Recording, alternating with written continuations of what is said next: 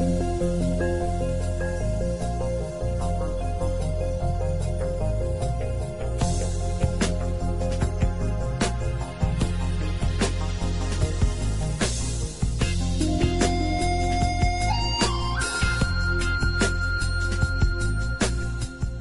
to the Sufi Reverberations podcast, where each week, God willing, you will be able to hear a poem, a story, a meditation, and a musical interlude that give expression to one Sufi's perspective concerning the mystical dimension of Islam.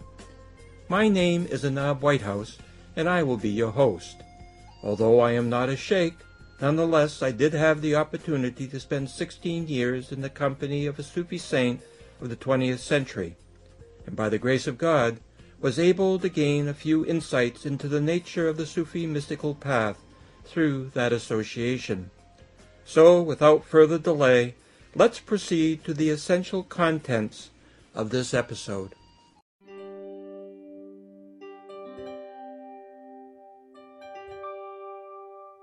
This poem is called The Human Condition. Drifting off, consciousness reverberates with some images from a dream or perhaps a waking state. I am not certain. Something important is being conveyed, but it eludes me. Seemingly familiar, yet still vague. Life beyond one's grasp. Should I wake up or go back to sleep? The choice is hard since I really don't know my condition, and truth demands clear vision. Hands reaching out to me as though offering a gift, but I do not see what is there, or maybe they're empty, optical illusions of the soul. A voice bids attention. Does this come from within or without, or is it both? Static interferes, and the meaning disappears. Struggling to see and hear clearly what's going on, mists of indifference begin to seep in as a cold front of doubt descends. Light penetrates the fog like a flashlight searching for someone. Trying to yell, my voice fails, too weak from confusions of the mind. Shifting focus, baggage lies on the floor partly open, as if owned by someone who's uncertain whether to settle down or move on. Yearning for the morning sun to rise and dispel a night of questions that echo down corridors of freedom. I wish, but do not act. Trapped in states of being that dispatch me to strange destinations which are without purpose, landscapes filled with spirit vampires. Sometimes, bright thoughts arise from the deep and provide brief flashes of clarity that sadly are pulled back down into mystery. Adrift on a stormy sea without compass, map, or way, suddenly I realize that life wasn't meant to be rode alone. Restless, I begin to stir, but some kind of drug overpowers me, a narcotic of the self. The future is quite near. Today's short story is called Etymology. A group of people had gathered at the home of their spiritual guide. Following prayers, song, chanting, and a eulogy in remembrance of mystics of earlier days, the meeting was opened up for discussion. So, the teacher inquired, what would you like to reflect upon this evening? What food for thought can we offer you? As various members of the group were wondering what issues or concerns should be put forward for consideration, one of the individuals present, a newcomer, said, I've heard different descriptions concerning the essential nature of human beings, and sometimes I find myself confused. Although there are similarities and commonalities among such descriptions, there also seem to be important differences in what is said. Anything you care to comment on this topic would be very helpful to me. The teacher raised his eyebrows in a display of interest. This is a very good question. He lowered his head and was silent for a few seconds. And then he raised his head and said, Why don't we see what people here have to say about your question? Someone quipped, "Isn't that like asking the blind to lead the blind?" The teacher and the rest of the group laughed. When the laughter had died down, the teacher replied, "Not necessarily. You know, according to some native spiritual traditions, when you sit in a circle, as we are doing, then the spiritual and creative energy of the gathering often becomes focused at the center, and sometimes, as a result, a very elegant and educational process transpires. Therefore, as is the case with native spiritual traditions, why don't we allow ourselves to be open to some of the possibilities of the moment?" The teacher paused briefly and then asked of the group in general, "How would you describe the essential nature of a human being?" Silence descended upon the group as everyone became preoccupied with the question which had been placed before them. After a minute had passed, a woman asked, "Is it all right to tell a joke that might be related to this issue?" "Why not?" the teacher said rhetorically, and encouraged the woman to go ahead. Maybe you've heard this before, or maybe in a different version, but anyway, there was this mystic who used to travel about the town proclaiming, "I am greater than God, I am greater than God." Naturally, the mystic's words were very, very upsetting to the religious orthodoxy, and they decided to drag the offending wretch before a tribunal and demand that the miscreant recant. When the mystic stood before the stern-looking judges, one of the jurists thundered down at the poor fool before them, "Yes or no? Have you been going all about town claiming you are greater than God?" "Yes," the man said in a manner which suggested the judge was belaboring the obvious. "This is blasphemous," all three judges said in unison. "Not really," the man retorted. "Young man," one of the judges said, "are you so hopeless that you fail to understand nothing is greater than God?" "You've got it, your worship," replied the man. A quizzical look appeared on the judge's face, and then he gave the smile of a debater who believes he is about to score points. "What? Are you saying that we correctly understand that you are hopeless, or are you saying that you fail to understand that nothing is greater than God, or both?" the judge said triumphantly as he leaned back against his plush chair with a high backrest, looking left and right at his colleagues. "Actually, none of the possibilities you mention are what I meant," the man replied. "I was mistaken. I thought you understood what I was getting at when you asked your question.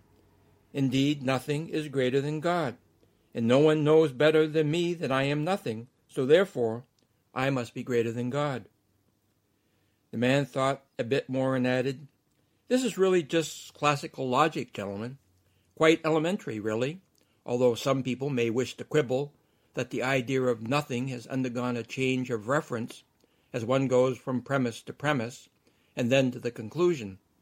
However, as we mystics often like to say, well, me anyway, it's all a matter of perspective. The perspective or intention through which one says things is very important. So now I trust you all will understand in what sense I am speaking when I claim that I am greater than God." Everybody, including the teacher, enjoyed the story. The teacher commented with, "There is a great deal of truth in that story. Thank you for sharing it with us." And then he looked around and said, "Who's next?" A man sitting next to the woman who had told the joke spoke up. "Your earlier reference to food for thought and the story we just heard reminded me of a description that I once heard concerning the essential nature of human beings. Namely, we are like onions. In other words, when we begin to take a look at our nature and try to determine what, if anything, actually belongs to us, the reality of the human condition is that after we get done peeling away the physical body, the mind, our talents, abilities, and social relationships, and come to realize these are all made possible by and through God, then really, when we get to the heart of the matter, like an onion, there is nothing left to us. The teacher gave a warm smile to the answer. Yes, this is correct in so many ways. At this point, a younger man said, I actually read something once, which, to me at least, sounds very different than the onion analogy, but to keep the theme of food going, the object which was used to give expression to human nature was a peach. This approach emphasized that a peach has two aspects, an outer fruit that is manifest, and an inner core around which the fruit grows and from which the outer portion receives certain benefits and protections.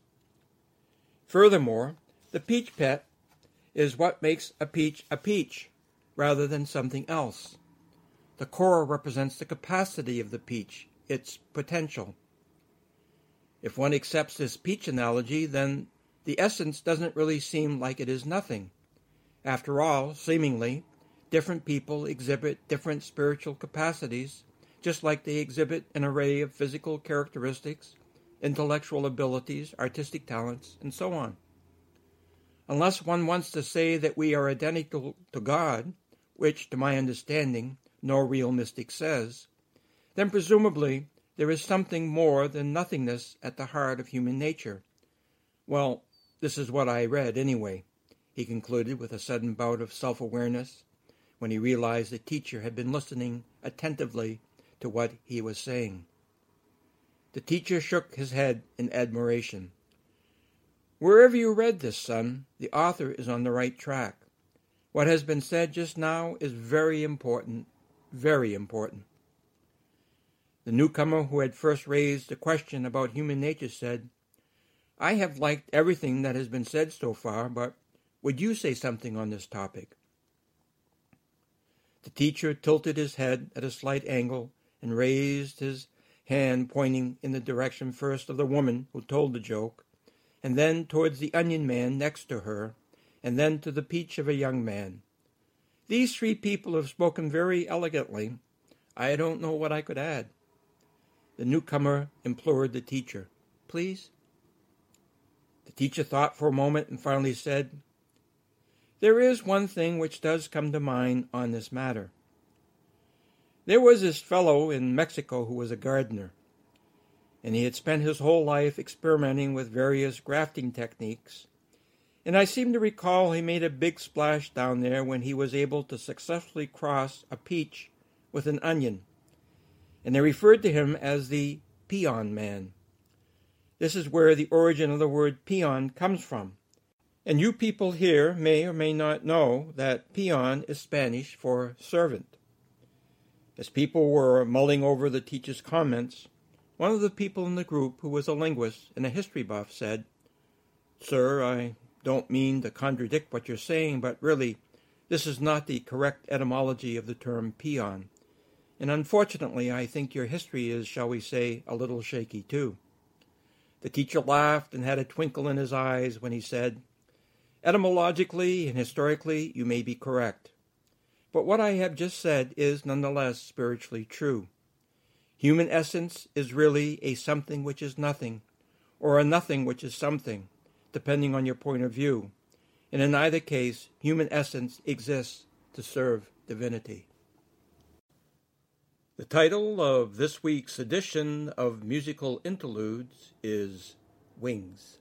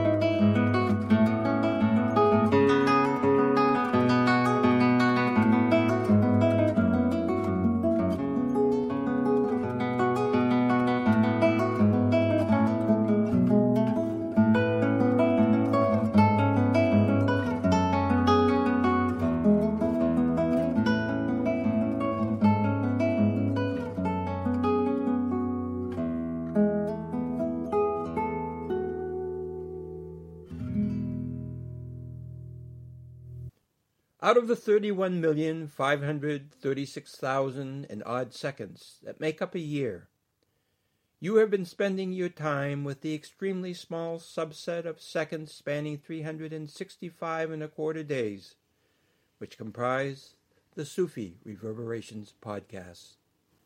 For the past several weeks, I've included an announcement in the Sufi Reverberations podcast that talks about the free download of a software package entitled Bridge. Those announcements allude to a Patreon project with which I am associated.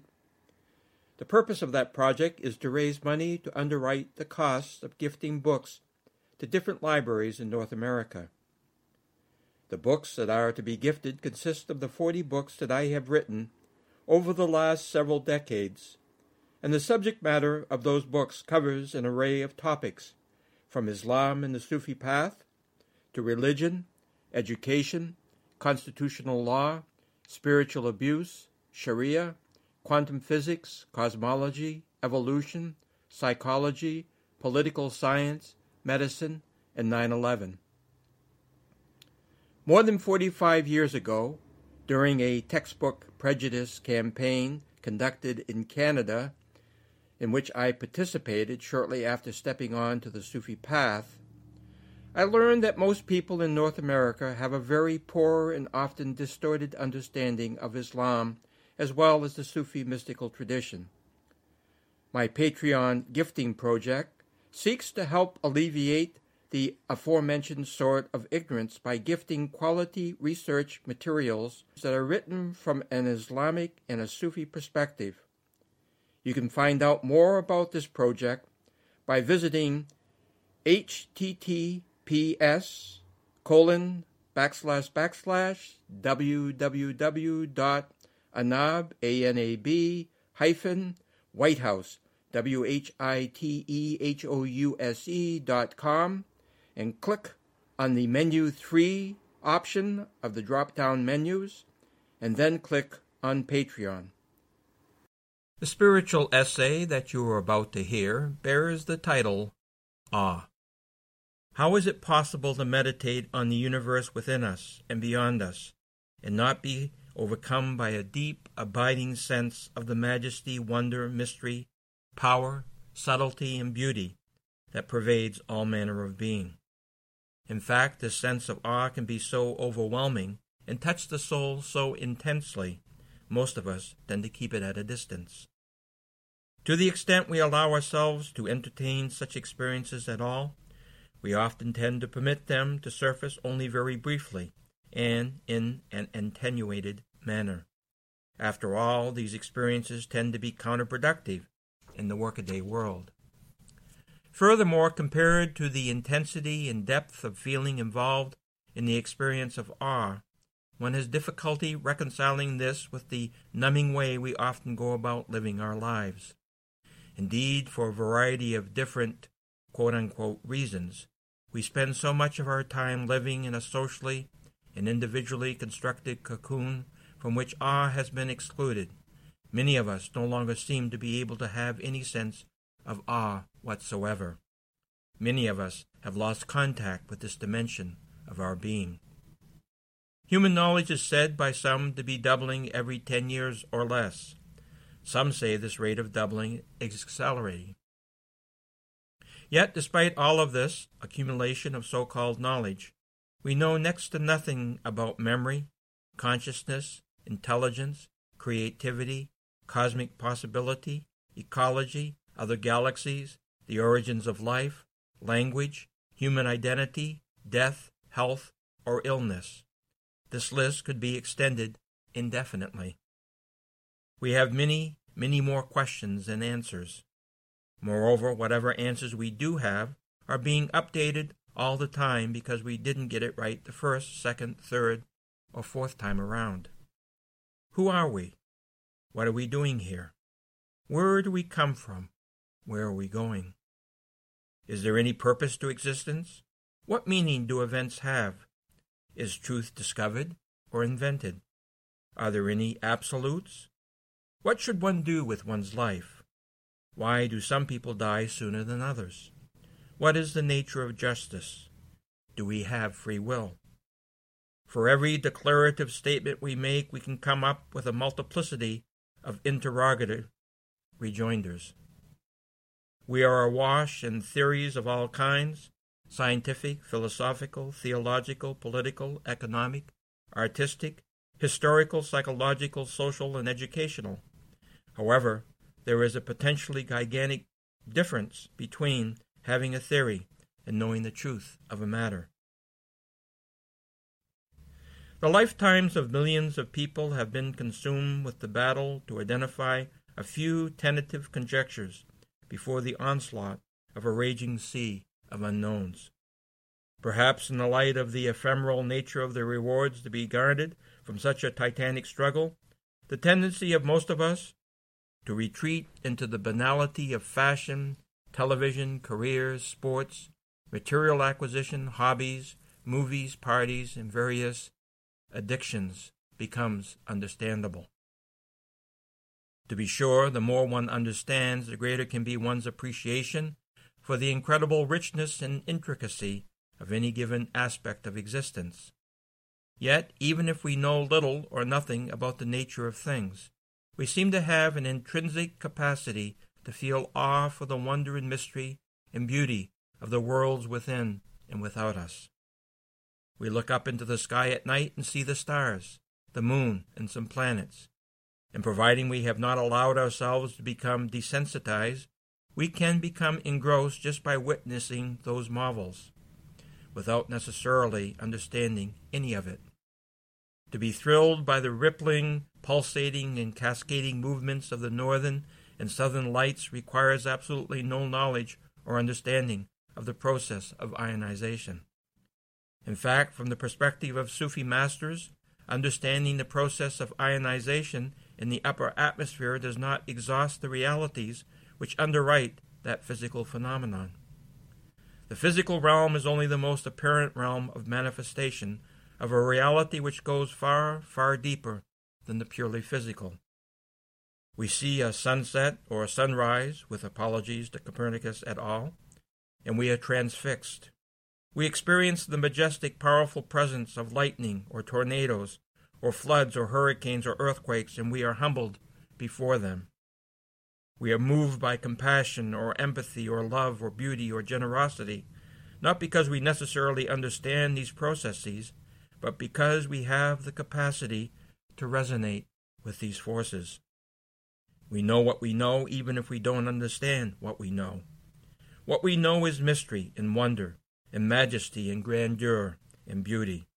What we know is what we feel with our hearts and spirits. What we know is laughter and tears and fear and joy. What we know are questions. What we know is awe. Much of the foregoing comments concerns the physical material world or universe. Reality, however, extends beyond the realm of the material level of manifestation. In fact, the material world, as vast and nuanced as it is only a minuscule portion of what is. In addition to the material physical modalities of being, there are other levels which give expression to the souls of things, the angelic realm, the realities of the names and attributes of God, the abode of fixed essences, and finally the truth and reality of God's essence, which transcends and is entirely independent of all the other realms. Indeed, all these other realms presuppose and are dependent on the divine essence, although the divine essence cannot be reduced to or likened to any of these other realms. The divine essence makes all of these other realms possible.